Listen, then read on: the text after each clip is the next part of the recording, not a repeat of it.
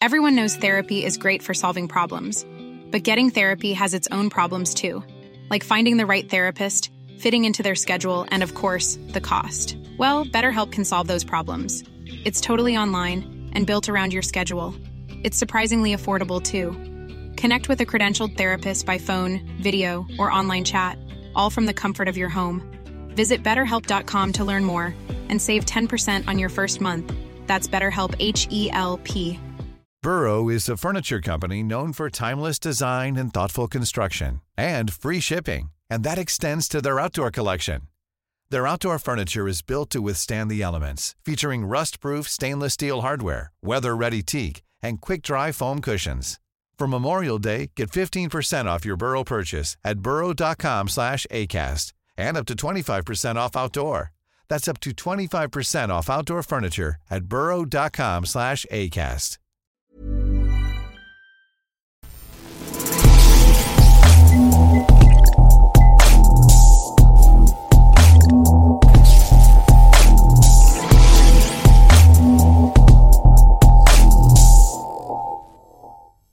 Next month will mark 21 years since journalist Martin O'Hagan was murdered in the street in Lurgan.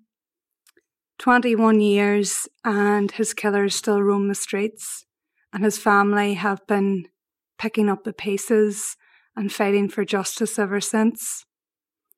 Today's guest is Martin O'Hagan's brother Fintan, who is carrying that torch for justice and truth. Welcome on today's podcast, Fintan. Thank you, Patricia. 21 years next month since you lost your big brother. Mm-hmm. What's those 21 years been like? Up and down. You know, you're given hope and then it's snatched away. And you know, in my experience, at the start, everybody was assuring us, we know who it is, we're going to get them. Everybody being the police. And so as I've said numerous times, that, you know, your expectations is here. And they just gradually bring them down. In the first investigation, we met with detectives, myself and my brothers, and they assured us that there was going to be arrests, there was going to be, we said, well, if there's any police involvement, we'll arrest them. And they were gung-ho and they were going to get them, and they knew who'd done it. Everybody knew who'd done it. And then at the time, about a month later, 6 weeks, they did arrest them. They went to arrest them. The right people, the culprits who actually done it. But the main guy had fled, which, you know, to any right-thinking person, that's an admission of guilt. Why else would you run away?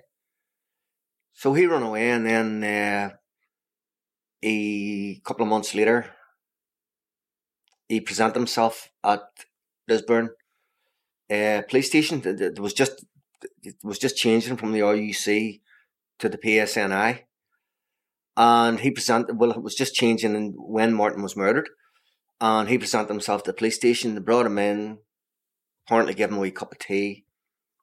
Him and his solicitor. Then they brought them to, it was either Banbridge or Lurgan, and let him go. That was 4 hours, wasn't it? He was questioned for 4 hours. We don't even know if he was questioned, but they let him go. And this was the guy who planned it, and this guy drove the car, and while the other guy shot Martin.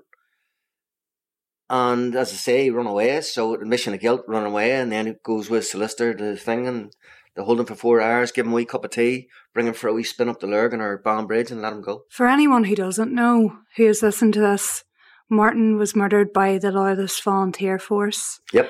And he is the first journalist to have been targeted and killed for his work during the Troubles. Do you believe it was Martin's work that led to him being murdered? His exposés of collusion, of paramilitaries, of their activities, and in particular, the Loyalist Volunteer Force? Without a doubt. Without a doubt, he was rattling cages. He, you know, he had been he received death threats from Billy Wright, and it was Billy Wright's crew. After Billy Wright was killed himself, it was his crew that murdered Martin. It was part of his gang, and the really galling, hurtful thing is Martin made it easy for them because he moved in beside them, and to this day, myself and my brothers are incredulous about that there, but can't go back. And when you say he moved in beside them, he was living on the fringes of a loyalist estate in Lurgan, which kind of, put more of a target on his back in a sense. Made it easy for him. And he drank in the same pub every week.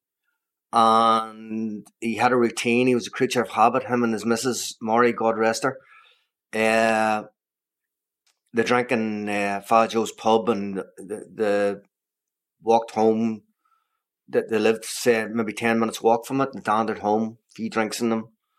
And they done the same thing every week. And these people just, actually, the week before it happened, one of the gang, a prominent member of the LVF gang, shouted, "We're clocking you, O'Hagan." Shouted it to him? Shouted it at Martin. "We're clocking you, O'Hagan." And the next week, they murdered him. They murdered him? And shot him in the back. Fintan, take me back to the night that Martin was killed in the street. When did you first hear that your brother had been shot? At the time, I was living in town, and I was living next door to a pub, and the Railway Bar, and myself and my wife and were watching TV. It was about 11 o'clock, and it was banging on the door, and the guy who owned the pub, excuse me, he was banging on the door, and I went out, and he says, "Have you heard anything?" And I says, "What do you mean?" He says, I've heard Martin's was shot." And I said, "Is he dead?" And Noel said, "I don't know," and put his head down. And I knew then. And fair play to him, he says, "Will I bring you up?" And I says, "No, I'll get in touch with my brothers." So I got in touch with my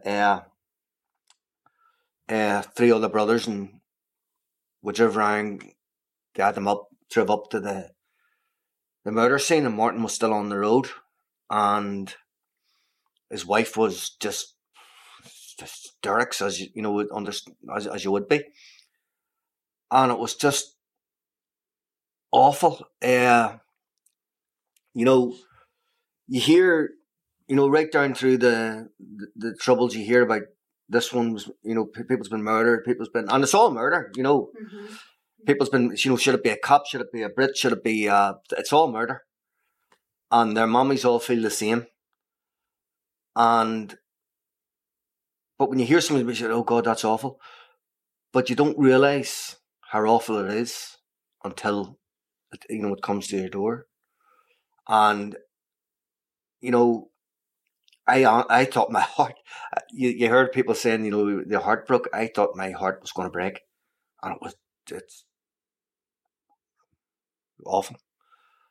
And it was, it was awful for me as his wee brother, but it's 10 times worse for his wife, 100 times worse for his wife and his 3 daughters.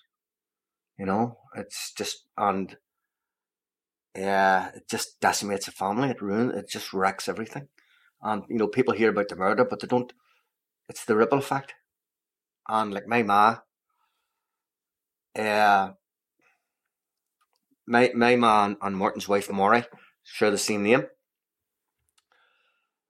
My ma was dead 3 years later. Broke her wee heart. Couldn't get over it. Just broke her wee heart. And my dad died a year after that. So within 3 years of Martin's murder, both your parents had passed away? And it did kill them. It did. My ma died of a broken heart. they didn't just murder Aaron Morton. They murdered my ma and helped my dad. It helped my dad to die too. They just couldn't get over it. They just couldn't handle it. Like, my ma was in her 70s, my dad was in his 70s, and you know, you're not supposed to lose your son like that. There, your eldest son. And Martin's wife, Maury, God rest her, she's dead now too. 20 years later, you know, she wrecked her too. Just never got over it, and it doesn't help then, Fintan, that you and your family have to continue on and push for justice, something that should have been given to you. Well, the fact that everybody knew who it was, you know, and Morton moved up there on the outskirts of Mornview, and do you see 99.9% of the people in Mornview are just the same as the people down here. You know, we all have to go to work. We all have to pay our bills. We're all the same type of people, and 99% of them people are good, decent people. And the embarrassment they felt that it was done on their patch, and the many people who stopped me in the street, people from Mornview, people I knew from years ago, you know, stopped me in tears and apologising to me, and I'm saying, listen, it's not your fault. It's it affected the whole area, the whole community. It did, you know, like, Aaron Morton was a controversial fella, but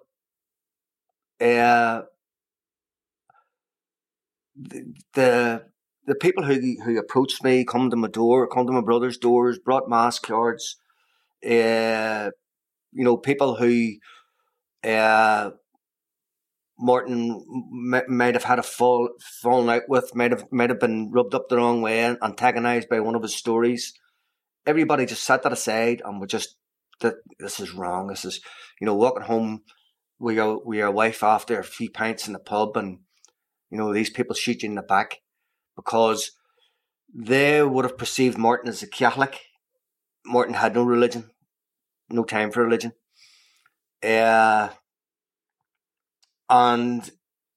he was an easy target. And, you know, people who lived in that area, in the Mornview area, actually told me who done it. And of course I told it to the police.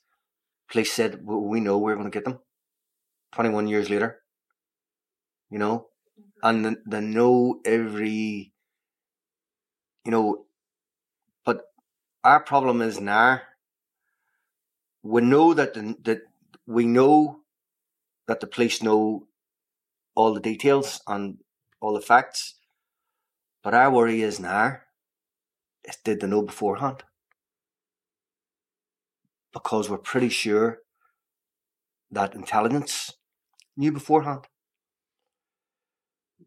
The fact that there's 53 or 56,000 hours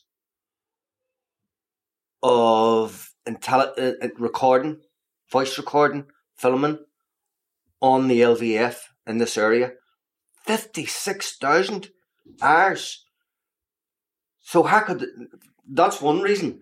And is that over a certain time period? That's over a certain time period, but you know, before and after Martin's murder. Before, and not just on the gang that did it. Well, they're you know, they're all in one gang, but from Lurgan, Portadown, an intelligence investigation into them recorded 56,000 hours. I didn't make it up. That came from the police. And so how could you know, that's one reason. So that's why you would believe that they could have known beforehand that Martin was going to be targeted by the LVF? Yeah. And not only that, but about 3 years ago, this guy came into my place of work, and actually before years this August, and this guy came in shaking like a leaf. I knew there was something up. Can I talk to you? I brought him somewhere private, and he told me, he didn't tell me his right name, but he told me who he was, give me an idea. He was an ex-soldier. He showed me his pension book, and he's been looked into by our solicitors, KRW Law, and he was an ex-soldier. And he told me that he came from a loyalist background in East Belfast, and indeed his own dad was murdered and his half brother was murdered by the provost. So he told me that he had joined the army. The army actually come to his school and recruited him when he was 16, which was strange. And him and a couple of other guys. And the army then, he was out in patrol and doing stuff, and he was in Lurgan, and so the army intelligence approached him. Listen, we want you to work for us. But this time he was about 18, 19. So he said, no problem. So they embedded him in the LVF, Lurgan Portadown, and he was there in a conversation when they were planning to murder Martin. So he went to his handler, his intelligence handler, who was a captain in the army, and he went to him and he said, right, they're going to murder Martin O'Hagan, the journalist. And his captain asked him all the details, obviously, and the captain says, right, leave it with me. So he took that as he nailed them. They're gonna. He had supplied all the details, everything he knew, and this guy actually told us that he went to the arms dump, collected the weapon, and gave the killers the weapon. Yeah. Now this guy, this all didn't come out in the first meeting, because when he came to my place of work, first thing I did was ring my solicitor, Kevin Winters, and KRW Law, and Niall Murphy, and they said, can you get him in? And the guy agreed to come in the next day. So this was a Thursday. The next day, we were sitting in Kevin Winters' office in Belfast. That afternoon, Kevin Winters had approached the ombudsman, approached the police. He'd got everything done, statements and all sorted. So this guy said he went to the arms dump, lifted the weapon, supplied the weapon to the murderers, told his handler, his intelligence handler, that Martin was going to be murdered. His intelligence handler says, leave it with us, we'll sort that out. Right? Next week, or the next Friday, they murdered Martin. The very next Friday, they murdered him. And so the ex-soldier, he went to his handler. What the F's going on here? I told you they were going to kill that man, and you let him die. And the handler says, what do you care? He's an ex-Republican prisoner. What do you care? And so I'm not a policeman. I can't verify this guy's telling the truth. But we've told the police. We've told the ombudsman. The police are yet, this is near 4 years, they are yet to interview that fellow. And we met with the police, with the Legacy department, and in Kevin Winters' office. And we told him everything. Held him back. Told him everything. Right. So away he went. Says he's going to investigate it, and away he went. He come back a few months later, meeting again in KRW's office in Belfast. this guy's no good. What do you mean he's no good? This is the man who came to you with this information, the Army intelligence officer. The soldier who was working for Army intelligence. So we says, right, well, explain. Can't. What do you mean you can't? You can't just tell us he's no good and let it go at that. Sorry, the expression they use, it's a security matter. We says, no, hold on a wee second. Prove to us that he's no good. We can't. But how can you can't just... This guy's saying he supplied the weapon. This guy's telling us details that nobody else could know. And you're just going to tell us that it's no good and we're supposed to accept that? And they still haven't interviewed him. And they still haven't give you a good enough reason as to why they haven't explained this. They just, sorry, we can't. Security reasons. So this individual was good enough to work as an intelligence officer for the army, but he's not good enough to be a witness in the murder. Well, yeah, you think that they would interview him and clear it up, and if he is no good, that's okay. But then, explain this why he knows so much. Explain this. He's admitting to having supplied the weapon. That's conspiracy to murder. Why have you not talked to him about that? Yeah, it's absolutely nuts. And we're, as a family, we're completely and utterly on board with the peace process. But it's so just like 2001, the new future, PSNI, New Hope. But they badly let us down. And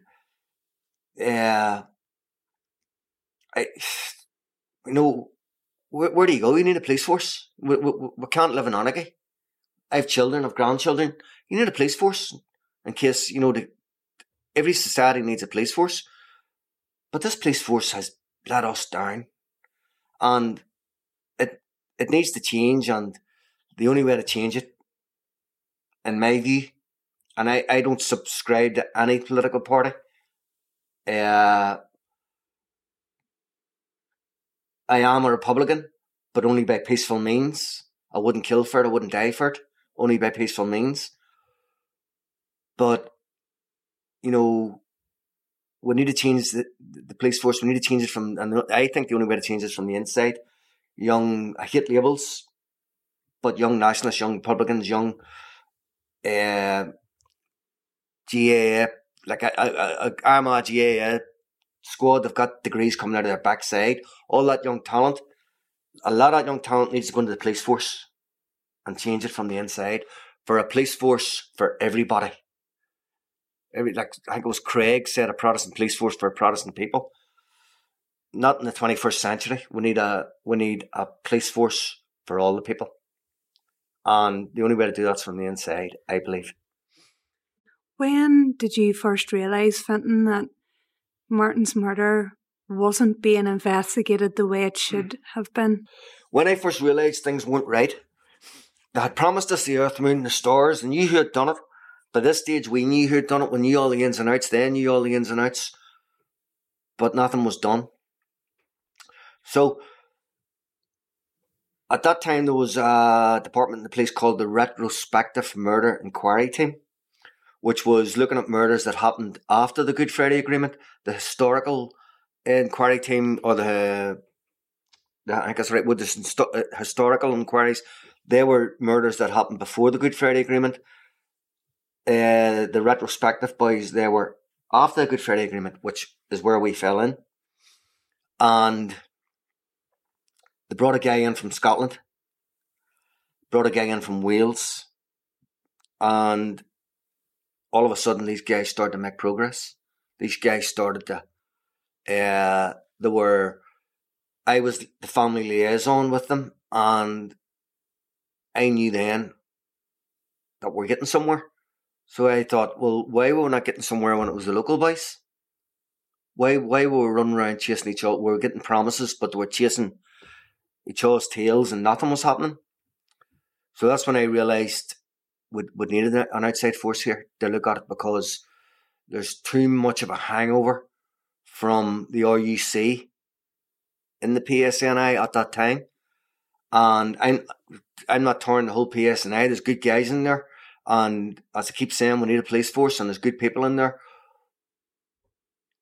But there is a force within I come to the conclusion there's a force within the police or outside the police putting pressure on the police, which has an agenda from the old RUC. Could be Special Branch, could be MI5. I'm not a security expert, but there's some dark forces in there. And these guys come in, this guy, especially this big guy from Scotland, and he kicked it wide open. He kicked the gate open. And Witness A, he came forward in 05-06 to the retrospective murders inquiry team. And he gave them, and he come and he said he had information on he got in touch with the big Scotch fellow, the big Scotch detective. And the thing about this, these guys were keeping us informed right along the way, and they were brilliant. And so Witness A came forward. He was part of the cleanup team after the murder, and he gave the police everything, blow by blow. This was in 05-06, blow by blow. So the big Scotch fellow, the big Scotch murder detective, he said, why are you only coming forward now? He says, what are you talking about? I come forward 2 days after the murder. So the big Glasgow guy, he went, done his job, and he seen it in writing. It was in writing that, yes, this guy had come forward 2 days after the murder, told him who it was, told him the mechanics of the whole thing, told him all about the cleanup, and nothing was done. So they knew 2 days after it, and they had a witness. They had a witness 2 days after it, and they done nothing. So then the Scotch guy, he verified everything that the guy was saying. He verified that it was in writing, that he had come forward 2 days after. So he went, what's going on here? Are you protecting? He asked the crucial question, are you protecting people? Are you protecting agents here? And he never got an answer. But to him it was obvious they were. So they arrested the culprits, the right people. They arrested them all. How many people were arrested, Fintan? Can you remember? It started off with maybe 6 or 7, then they whittled it down. Right. But there was 4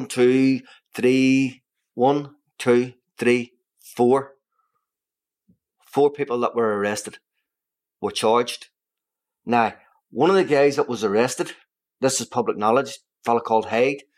Neil Hyde, that's right. Neil Hyde, he admitted it. He admitted everything, and he made statements incriminating the rest of them. So you had Witness A told his story, Hyde told his story, which verified Witness A's story. That's it wrapped up. That's it done.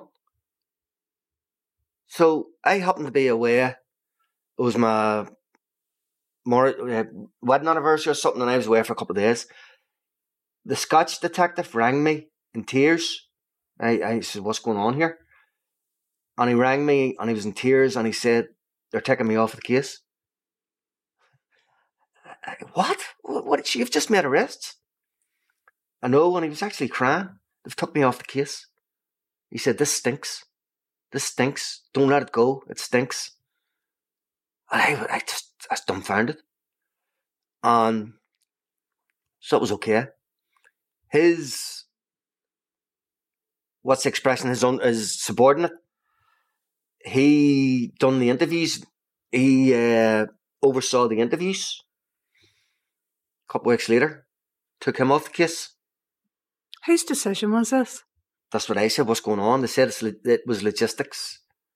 And to use the big Scotch fella's vocabulary, he says, logistics, my bollocks.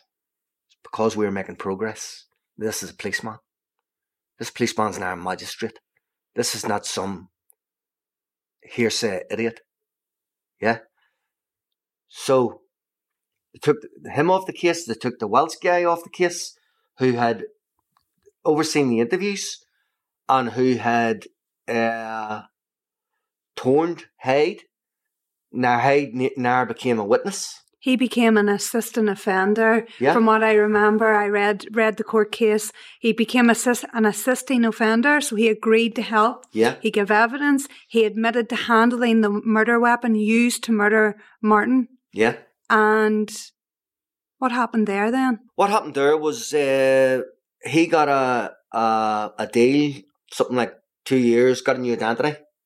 He got his sentence was going to be reduced to 2 years, no matter what it was. He got a new identity in England. He's living somewhere in England, witness protection. So then, after they gave him all that, they said he was no good as a witness, and they couldn't proceed with the case. They had to drop the charges. Now you had witness A, told the whole story, told everything correct. Then you had Neil Hyde verifying everything that witness A had said. But, excuse me, I should have told you, they had dropped witness A because he had prior convictions. But anybody in this game, or that game, has prior convictions. They're not upstanding citizens. You know, if they were upstanding citizens, they wouldn't be involved with a drug-dealing, murderous, bloodthirsty rabble. So, they said he was no good a witness, and then they said Hyde was no good a witness, but they'd already give Hyde a reduced sentence to 2 years. 2 years for conspiracy to murder. So Neil Hyde was convicted in relation to Martin's? He was convicted, but got his sentence reduced, got a new identity, got a new life. Then they said he was an expression he used, but it basically meant he was no good as a witness. So you had two witnesses, both of them saying the same stuff.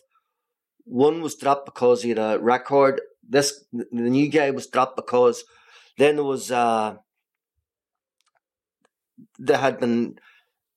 he had said that he was not in the LVF, but then they had a policewoman's evidence that she had been either recording or filming at his swearing in. So they were recording and filming this gang before Martin's murder, but the murder still went ahead. And you're telling me, Fenton, sorry to interrupt, that the PSNI actually has footage of people being sworn into the LVF, yeah, people that could be charged with being members of a prescribed organisation, and yeah, they didn't use it to convict them of that, but used it to stop a conviction in the case of the murder of your brother. Yeah, they used it as an excuse not to go ahead. Now, there's 3 old guys were charged with lesser offences. 2 guys called King brothers. 2 brothers called with the surname of King. Another guy with the surname of Lackey. They had all been charged on the evidence from Hyde. Hyde got a reduction in his sentence. Hyde got a new identity. Then they're telling us that Hyde's evidence is no good and he's no good. But he already got all the rewards. So the charges were withdrawn. And they all walked free. They all walked free. And Mr. Hyde's living under a new identity in England, carefree. Carefree. And, you know, as I say, but we, you know, as Brian Kennedy says, that's not all. The guy, witness A, the guy who come forward 2 days after the murders, the guy who come forward again 5 years later, they said, no, he's no good. He's got a record, a CD record. But as I said, good people aren't involved in these things. So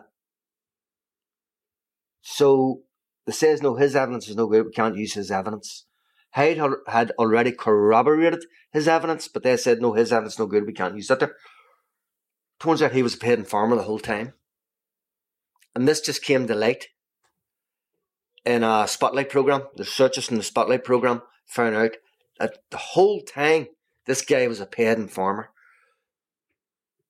They weren't paying him because his evidence was no good, because his information was no good. They were paying him because his information was good. But yet all the information he gave on my brother's murder was no good. But they'd been paying him the whole time for other information. There's one word we haven't mentioned yet. And I mean, I don't even have to say it, because anybody listening to this podcast will have that word in their head already. Collusion. Yeah. At the time,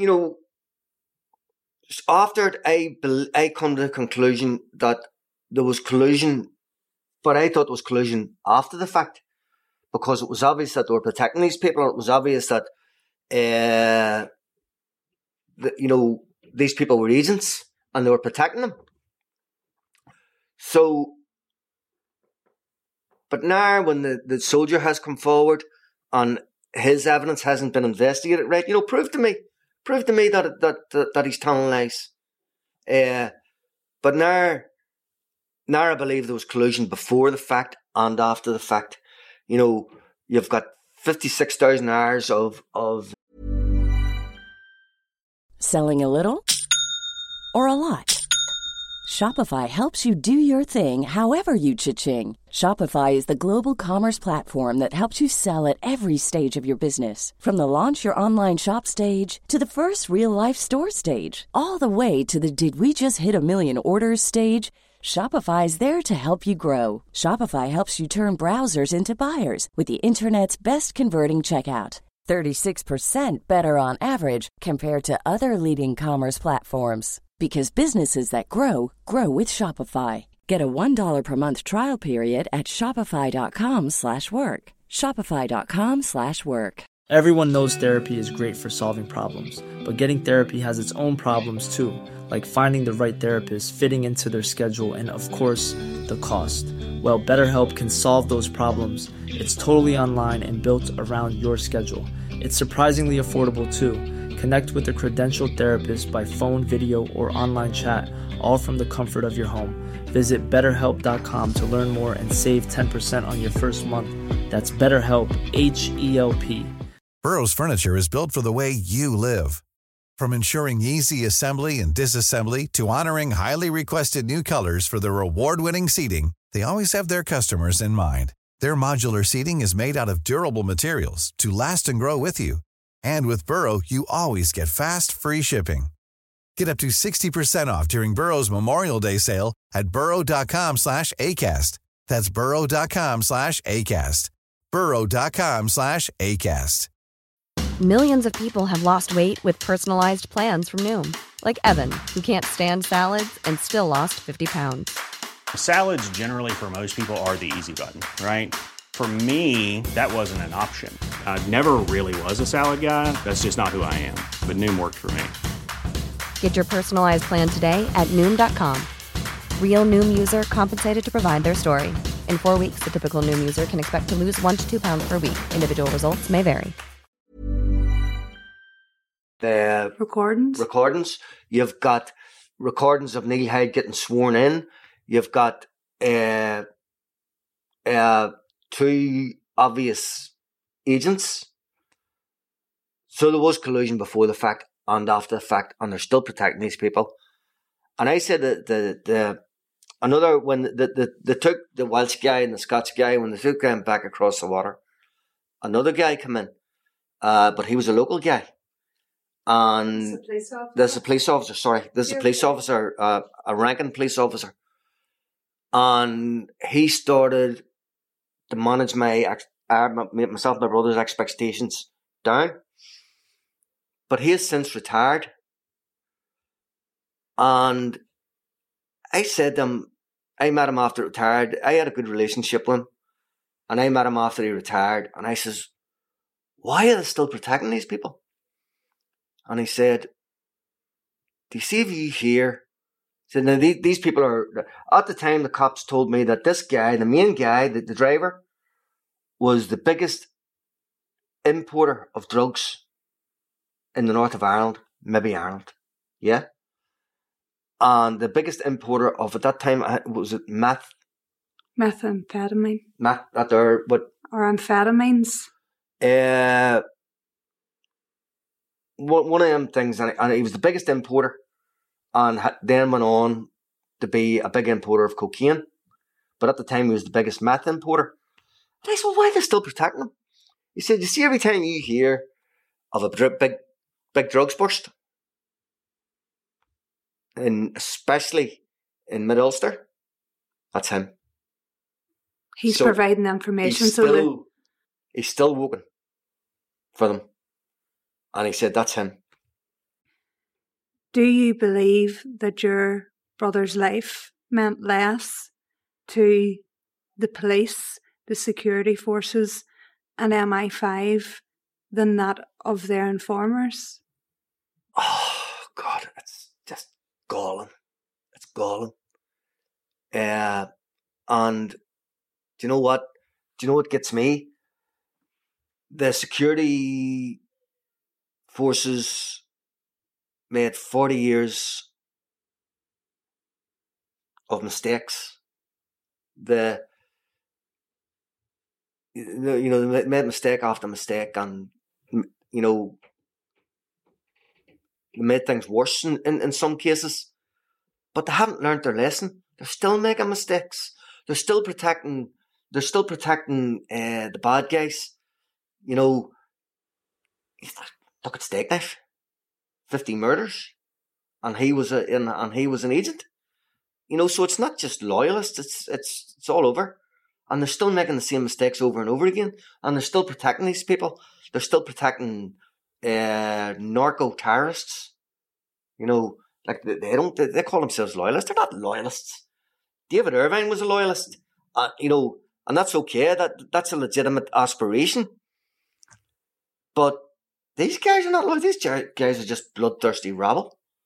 So they are. It's sickening the way the whole thing is unfolded. As I said, back in Good Friday Agreement 2001, was such hope. And with a new police force, which we need a new police force, but they're just making the same mistakes.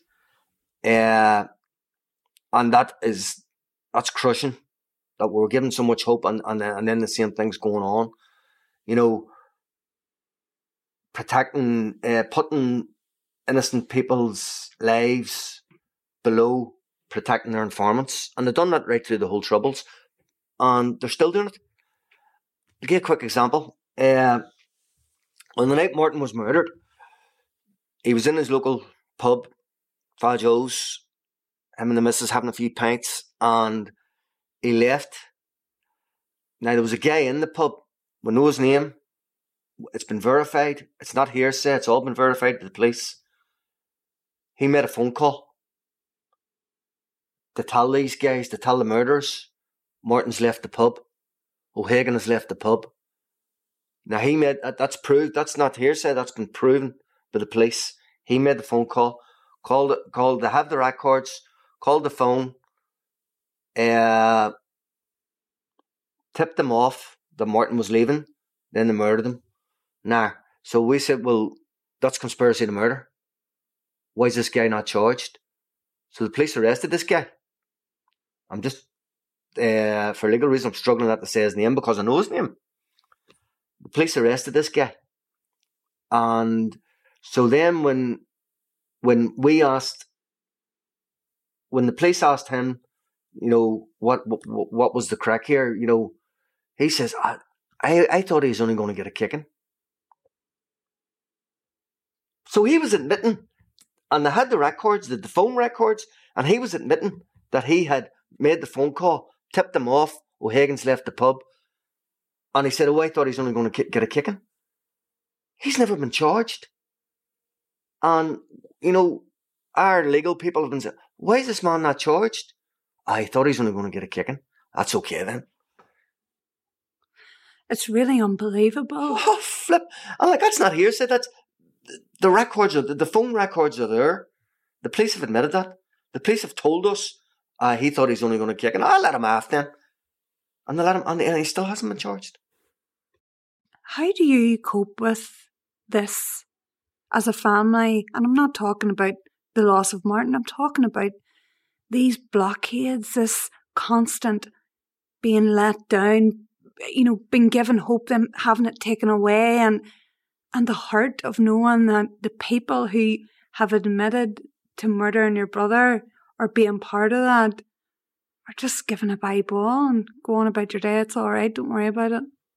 It's hard to live with. The whole zeitgeist now is talking about men's mental health. This could ruin your mental health. You have to sort of put it in a box and get on with your, I have children, I have grandchildren. You have to get on with your life, but it's always there. It's always gnawing at you. And then when you look at, when you look at the news, look at that young lady in Derry, Lyra McKee. Who are they protecting her? Like, the police would have knew the next day who pulled that trigger. He still not hasn't been charged and murdered. What's going on there? What's going on with we Noah Donahue? What's going on there? They're withholding information. So it's still going on. Have they not learned any lessons? Is it not a new police force? Is it when they're still making the same mistakes over and over and over? It's sickening. It's corrupt and it's sickening. And we need an outside police force to look at this. And it's got nothing to do with religion. It's got nothing to do with politics. It's got to do with bad policing. For a journalist to be murdered, I mean, that sets a very dangerous precedent. Yeah. Well, Martin was the first journalist to be murdered. Young Lyra McKee was the second journalist to be murdered. What's changed? Veronica Guerin was murdered in the Republic of Ireland. They changed the flipping laws. They changed the constitution. They went after them and they nailed them. What did they do here? Under the rug. Swept it away under the rug. And every time I see that Lyra McKee's name coming up in the news, it breaks my heart, because they're doing the same thing there as what they did in Martin. Unity. They're protecting the people that done it, or the person that done it. They're putting the cart before the horse. They're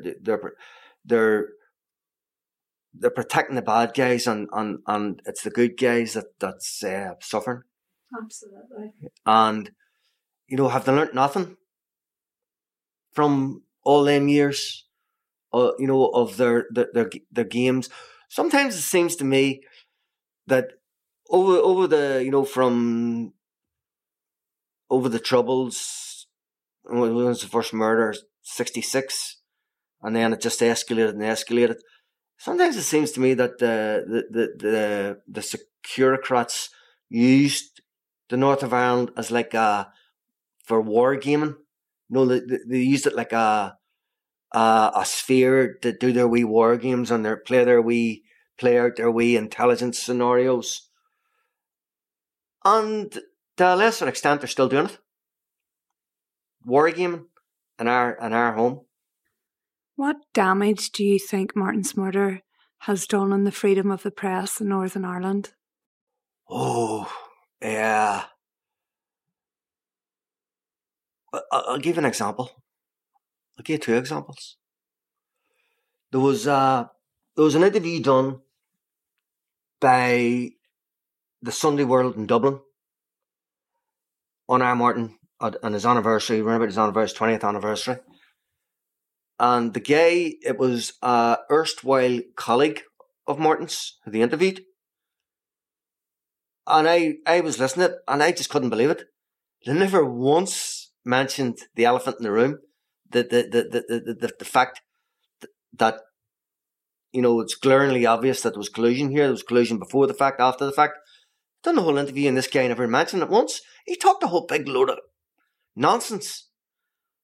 The same young lady interviewed another Sunday World guy about the murder or the death of Johnny Adair's sidekick, Skelly.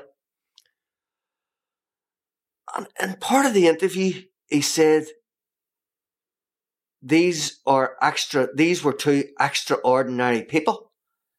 He was lionising them. These two murdering psychopaths, and he was lionising them. Why was he playing to that audience? Was he afraid? Maybe the journalists are now afraid to tell the truth because they don't want to end up like Anne Martin. I mean, there's not a year that goes past that we don't hear about journalists being threatened in Northern Ireland. And yes, the threats come from both sides, but the majority of them have come from loyalist paramilitaries. I mean, has Martin's death emboldened, certain paramilitaries to make those threats, do you think? Or yeah, it worked. They got away with it. So if you do something and you get away with it, you're going to do it again. If you do something and you get nailed for it and you get life imprisonment, you're not going to do it again. But if you get away with it, you're going to keep doing it. And I suppose it's in a roundabout way, it's the state controlling the media through fear. Well, we go back to, Martin's childhood growing up. He was the oldest member of the family, and throughout his life, and go through how he got into journalism. Well, Martin was always he was always radical, and he was always he had seen himself in the late 60s. Obviously you had civil rights. What was happening in America with Martin Luther King and the Kennedys and stuff, and he was a child of that era. And he was a revolutionary. He considered himself a Marxist. He was a Marxist, and he went away to Dublin to work and live, and he got involved with people in Dublin when was before the split in the IRA, and then when the split happened, he didn't go with Provost, but it was more. So Martin joined IRA, and he became a member of the official IRA. Yeah, no, he actually would have been a member. To my knowledge, I was just a wee lad. I was just a kid, but he would have been a member of the IRA. Then the split happened with the Provost, and he stayed with the official IRA. But I don't even know at that stage if he was actually a member. I think he was just, running with that crowd, and he was a revolutionary, but he wouldn't have been involved in violence. Well, he wouldn't have been as hard line in that way, I don't believe. But then when internment happened, like a whole lot of doors that kicked our door in, and like my dad at the time had his own business, and we were living in a mixed area, and they come in and they wrecked our house, and I was only about 9 or 10, and they wrecked our house, and they didn't get Martin, but they got him a few weeks later in Kilwilkie, and they interned him, and that probably radicalised him. That's the buzzword now. That's with our Muslim friends, that the radicalisation, and that radicalised him in Lancaster, and he was interned. How long was he interned for? Oh God, over a year anyway. I can't remember exactly, but well over a year. And I suppose that cemented his official IRA credentials, and then he got out, and he was arrested then with he was moving weapons, and he was arrested, and he got 7 years, and in the meantime he got married. He married a Protestant girl, and then he got out from being interned, and there was my sister's best friend was murdered in a bomb, Provo bomb, and I think that sickened. Obviously sickened all of us, but I think that sickened Martin. He's seen the futility of violence, and he's seen see what a bomb does to somebody, and that was him finished. That was the murder of Philomena Green. Was, and which was just 16-year-old lovely girl. She was in their house all the time with my sister Joanne, and it was awful. And what was the circumstances of that, Fintan, for anybody listening who wasn't aware of Philomena's murder? My sister and Philomena and another girl, Nuala, they were out for the night, and my dad didn't live with us, and he had his own wee house, but he had mental health issues, and he was in the hospital. So when my sister seen the light on in his house, she thought, oh, my dad must be out of hospital. So they called in, opened the door, bang. Philomena was killed right away. And professional IRA had planted a bomb at your father's house? Yeah. And, for me, from probably my whole family, that was seeing, this is not right. This is not the way to do things. And as I say, I am a Republican, but I think it's a mistake. I think the violence was a mistake. I think there's a better way of doing it. And, even for bringing good working class Protestants along with us, you're not going to bring them along with us if you're planting bombs and shooting. So I believe to bring the whole working class along with us, the peaceful way, the civil rights way, was a better way of doing it. So as you said, you believe that the murder of Philomena by the IRA could have been a turning point for Martin? That was suggested to me by a journalist, and at the time when he suggested it to me, BBC journalist suggested it to me, and I said, I don't know. But then I thought about it, and I said, Jesus, that could be right, because it was such a shock, and God love Philomena's mommy and daddy. His daddy's passed now, and the whole family, it just wrecked that whole family, and it had a devastating effect on our family, because my sister it was my dad's house, and it was my sister was with her, and Nuala Bork, and it was just. And why would the provisional IRA target your father's house? Well, they said while my dad was in hospital, they said that the Brits were using the house, which was nonsense. But it just, I think it turned our whole family against using. Showed us the futility of violence. Like, what changed? Nothing changed. It didn't bring us any closer to a republic or a socialist republic. Didn't bring us any closer to that.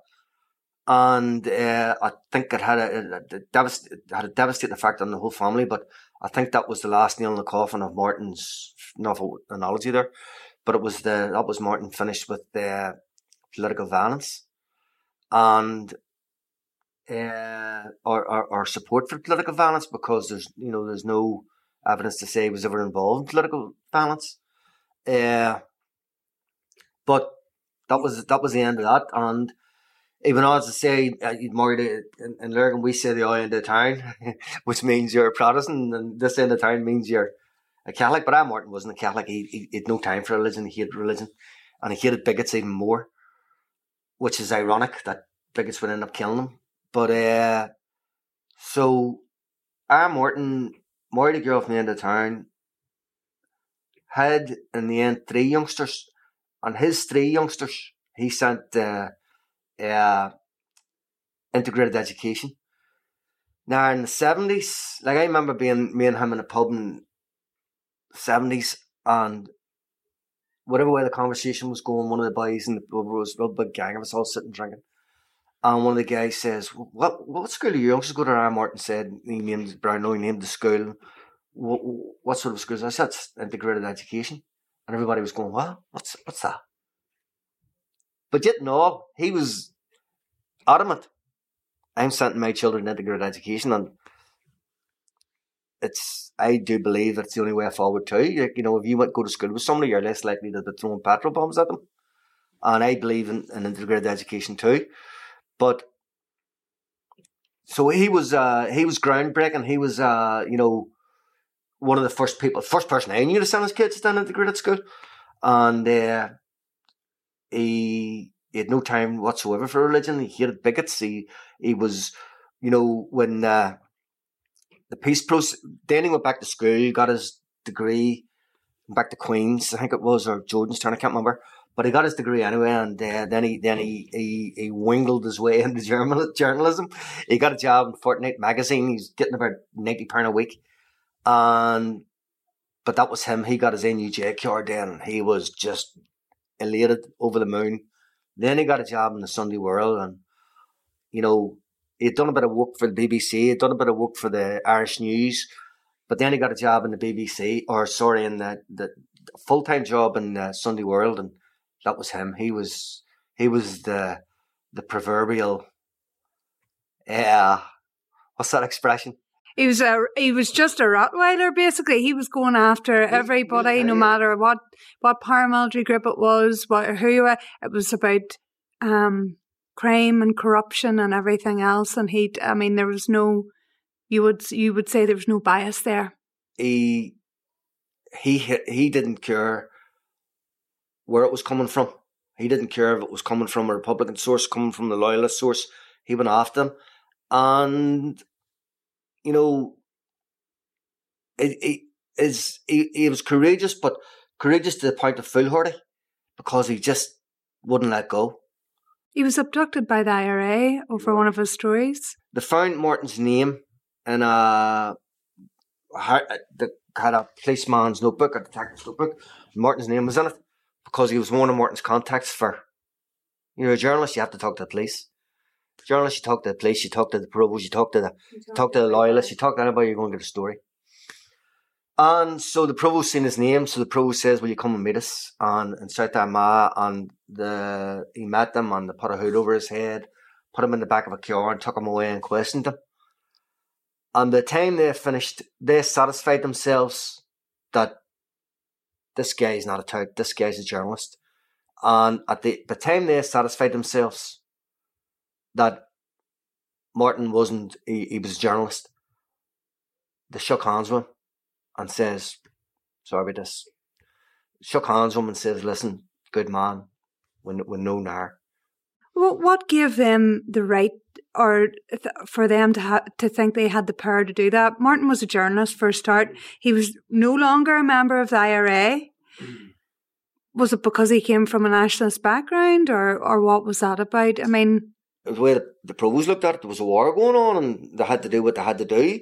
I didn't agree with the violence, but I can understand it from their point of view. But a scary experience. Did he ever talk about it to you? Was he not scared? He did talk about it, but it didn't seem to really. It did faze him. Like, people take you away in the back of a car and with a hood over your head. And they have, they have.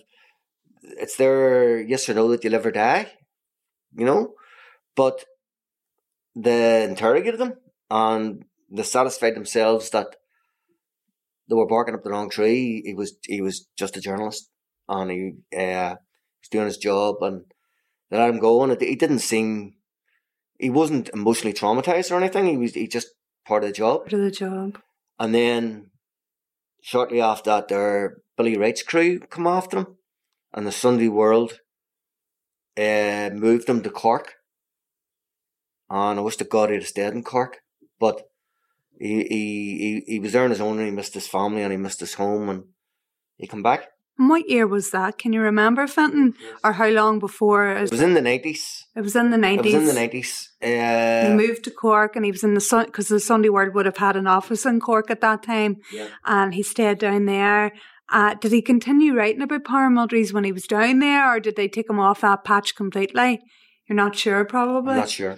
Was there ever any negotiations or anything done, any mediators to ensure safety? The God's honest truth is I don't know, but I'm not sure. I don't know. He come back. I don't know if he got assurances or not, but he did come back and he got stuck right in again. He just picked up where he left off. So he, no matter what threats were issued to him, he just got back to it. There was no... The Billy Wright thing affected him more than the Provo thing, I think. And like, I remember I used to live around the corner from him, and he called in. I'm not sure if it was just before he went or when he came back, but he called in to see me anyway, and me and him sat at our kitchen table and drank a bottle of whiskey. And, like, Billy Wright, also an agent, also murdering with impunity. If this fella's after you, if his crew's after you, they're not, as the journalists from the Sunday World said about things, they're not extraordinary, they're not superhuman. They're just psychopathic killers, and they're after you, and they have the infrastructure to kill you. They have the immunity to kill you. They have the helping of the security forces to kill you. You're scared. And you're living right in his heartland. So he had been seen outside Martin's house too, And so, yeah, of course, that shook him. That shook him, and it shook us. And we were saying, for Christ's sake, Martin, stay in Cork. And God love my ma. My ma was, oh, did you see our Martin's story in the paper? And it was near as if she had a premonition. And yeah, he should have stayed in Cork. So the threats continued, and probably sadly, as a journalist, you sometimes get a wee bit too complacent because you're continually getting threats, and maybe sometimes you have to move house. Martin was getting those threats. Do you ever believe that he actually believed he'd be murdered? I think he said, after the Good Friday Agreement, he said his mantra was the war's over. And he moved where he moved to, because according to him, the war was over. And there was a real good feeling of, there was a real hope, and there was a real, Clinton was here, John Hume, Tony Blair, Gerry Adams. They were all, David Trimble. They were all doing their bit, and they were all pulling us in the right direction, and there was a real hope. And Martin thought, I can live. You should be able to live where you want. You should be able to, you shouldn't fear for your life moving to a certain area. And he foolishly thought, I'll move up here. And he made it easy for him. Billy Wright had been dead 4 years by that stage. Did that take, relief? Probably. Because it was Billy Wright who seemed to have a real issue with Martin and his reporting. Well, Martin he coined the phrase King Rat. And he didn't like that nickname. No. And he seemed to have, his heart was set on getting rid of Martin. Is it true that he said, if anything happens to me, it should happen to Martin O'Hagan tenfold? Is that true? Is there any truth to that? I don't know. I've heard it. I don't know. But, then when he was killed, in which, anybody who pays attention to what's happening here and has paid attention, it was obvious that it was his handlers let him be killed, and he knew too much. He knew where all the bodies were buried. He knew too much, so they killed him, or they allowed him to be killed. Same thing. So when he was dead, I think it was a relief. And then, but Billy's minions were still, murderous psychopaths. And then when Martin moved up there, they thought all their Christmases had come at once. They thought, they couldn't believe their luck from their point of view. And they killed him. Martin had been working on stories surrounding collusion at that time. Are you aware of what that involved? Well, he was working on a few different things. Now, don't get me wrong, some of the stories Martin done when he was trying to climb up the greasy pole of journalism were awful. And he would have admitted himself that they were awful, but he was getting more, he had made contacts within loyalism, and he was getting better at what he was doing.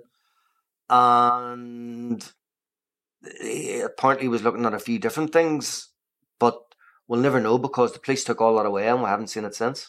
Yes, Martin's journalism material was seized by police and it was never returned to you or his family. To the best of my knowledge, I can't speak for his late wife and children, but to the best of my knowledge, it's disappeared. Could you sum him up as a brother and as a human being? He was controversial. He was game. He was too game for his own good. He was too brave for his own good. Courageous to the point of foolhardy. Brilliant bit of crack. Very funny. Killed himself laughing at his own jokes. Never had a rap. He was earning good money, but he never had a rap. He would have, as I say, he was controversial. He was fiery. He would have fell out with you, and his MO to get out of a pub was he'd have picked an argument and stormed out. At times, 4 weeks later, you'd have been standing in a pub in the pub behind you. Baz a pint there, kid. You couldn't help but love him. But he was no angel. He was controversial, and he rubbed people up the wrong way, and he didn't care. He was doing his job, and he was just he loved it. He loved being a journalist, and he just everybody let him down. That we have asked with myself and my brothers, Woking Men, we have a reward. We've still a reward for 50 grand, which in the grand scheme of things is not mightn't be a fortune, but it's a fortune to us. We're working men. Well, I'm semi-retired now, so I'm half a working man. But we've asked the Sunday World to add that reward. They're making stupid excuses not to do it. We've asked the NUJ to add that reward, making stupid excuses, won't do it. So they've all sort of let him down. The police has let him down by not nailing the killers. His industry, that's the right way to describe it, have let him down. When you look in the Republic of Ireland, what they've done for Veronica Guerin, Maggie Thatcher famously or infamously said that where was his British as Finchley? South Armagh is as British as Finchley, something like stupid like that there. If they'd killed a journalist out of the Times, would have you got the same treatment? If they'd killed a journalist out of the BBC, would have got this in BBC in England? Would have got the same treatment? So it's they just let they let us Martin's family down, they let his wife and children down, his erstwhile employers haven't put their money where their mouth is. His union, he was a union man. He was the NUJ representative, or whatever the way is describe it. They have let him down. If they haven't let him down, add their reward. If 4 working men can scrape the guy 50 grand for a reward, surely to God they can throw in a few thousand. Surely to God the Sunday World can throw in a few thousand. Put your money where your mouth is, boys.